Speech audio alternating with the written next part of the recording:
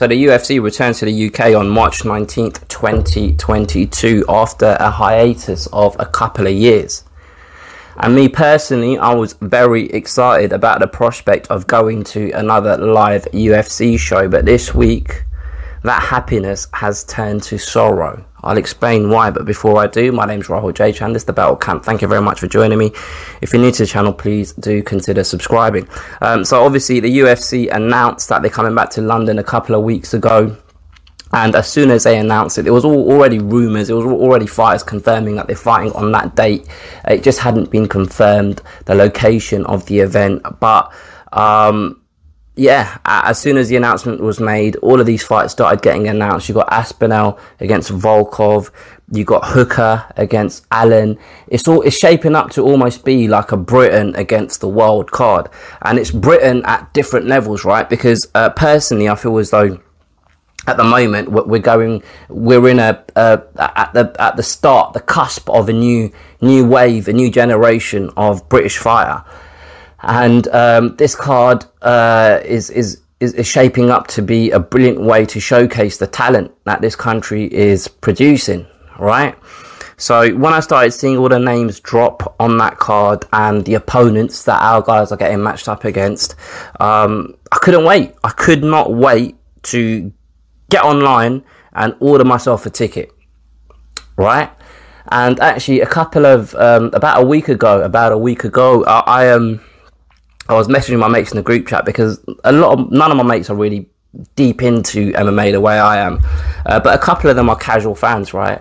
So I was asking the question, what's your budget? How much are you willing to pay for a ticket? Because I personally, in the past, paid 120, 130 quid for a boxing ticket at the O2, and it's been really, really, really good seats, right? And that was what I was hoping to do for this event in March. A lot of my friends were like, nah, that's too much. A couple were like, yeah, right, I don't mind paying 80, 90, 100 max for really good seats. And I was like, fine, fair enough. If you're not really into the sport, I can't expect you to be willing to pay as much as I personally am. Anyway, tickets go on sale this week. So I'm recording this on the 3rd of February. Yesterday was the first pre-sale. I believe that was the Fight Pass pre-sale or whatever they call it, which you have to pay £80 for, I believe, to be a member of UFC Fight Pass to get those tickets, to get the special offers on tickets. Obviously, I wasn't part of that. I'm part of the UFC newsletter, so I got the code. I went online and I waited in the queue, and as soon as I got on, no reasonably priced ticket was available. So the purpose of this video is to effectively have a rant and a moan over two things.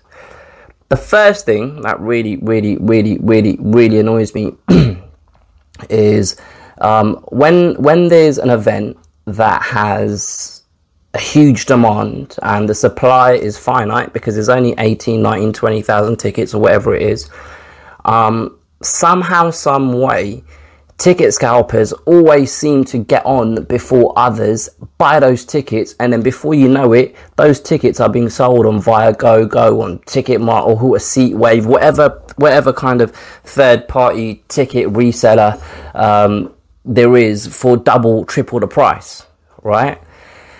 And that really grinds my gears. That really annoys me.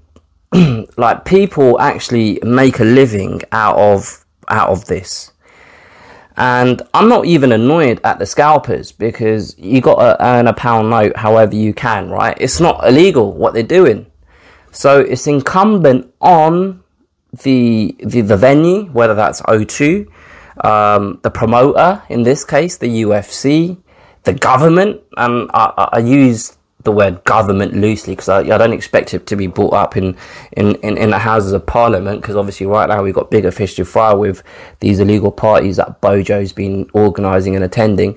But like whoever, the sports minister or whatever, like whoever deals cultural secretary or someone like that finds a way to resolve this issue, because normal people are being mugged off, right? I've seen a lot of people moaning on Twitter about this, and I've been one of them, right? So I'm not using the word moaning in a derogatory way, because I'm one of you. We're all one, right? And people have been saying, hardcore fans, people that stay up till 6 a.m, watching this week in, week out, and we can't even get a ticket. That's exactly how I feel. That's how I feel. But at the same time, I understand there's a process that needs to be followed, and if that process is getting in a queue online and hoping that you get selected to be one of the first in line to buy a ticket, fine. I'm happy to play your game, right? But you need to tweak the rules, because I don't understand how these scalpers always manage to get on and buy these tickets and have them on sale before I've even gone through the fucking queue. It don't make any sense to me. Honestly doesn't. Now, I would personally happily, in order to be part of this process, fill in a form where it states my name and address, etc., and have to provide ID with my ticket upon entry. I would happily do that to avoid this situation happening. And the only way you can sell your ticket if you can't attend the event for whatever reason is through through the same platform. So you effectively hand over the naming rights to someone else, but you have to do it at face value. You can't make a pound on it. Does that make sense? So if you're a ticket scalper, even if you do want to buy and sell your ticket, you're not making anything out of it. Like, that is the only way I can personally think of how to resolve this. And it needs resolving, man, because it's annoying. It's not fair. It's not fair. The second thing that I wanted to moan about is the fucking prices of the tickets. It's the prices of the tickets. I understand that they're not stupid, right? They're not stupid at UFC. They know that the demand for this event is crazy. The streets are hungry. They're here to feed the streets. But don't take the piss. Don't be like Salt Bae with your prices.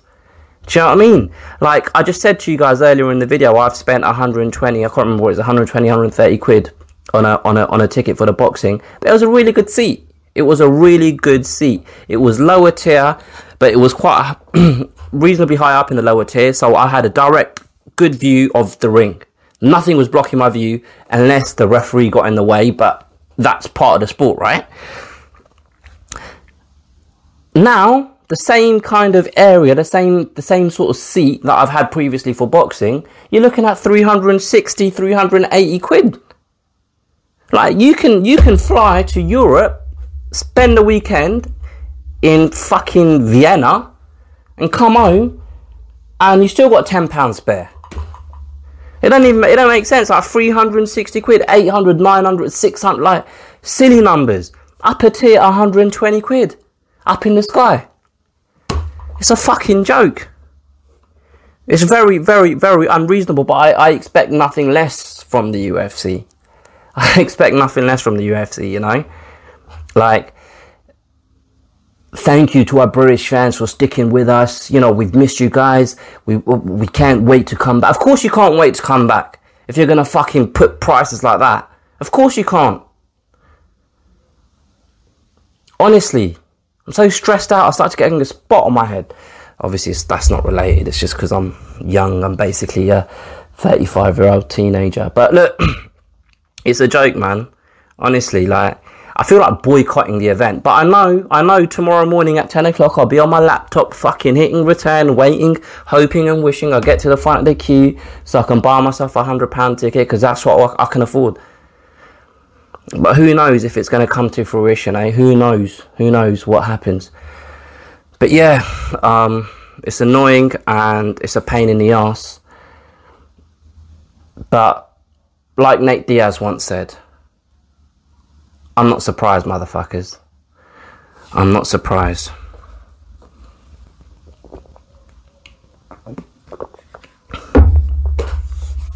Apologies as I take a swig of my... Hey, I'm just going to go and make myself a protein shake. I love the way your body's responding to the pregnancy. Say hi to your sis from... What film's that from? Comment below. And while you're there, comment on what I've just said in this video. Like, share, subscribe, all of that good stuff. Feel free to share your own opinions with regards to my points. If you think I'm wrong in any way, I'd love to hear it, because I can't see any holes in my argument at the moment. I really can't. But anyway, I think that's it for me, so I'll catch you guys next time.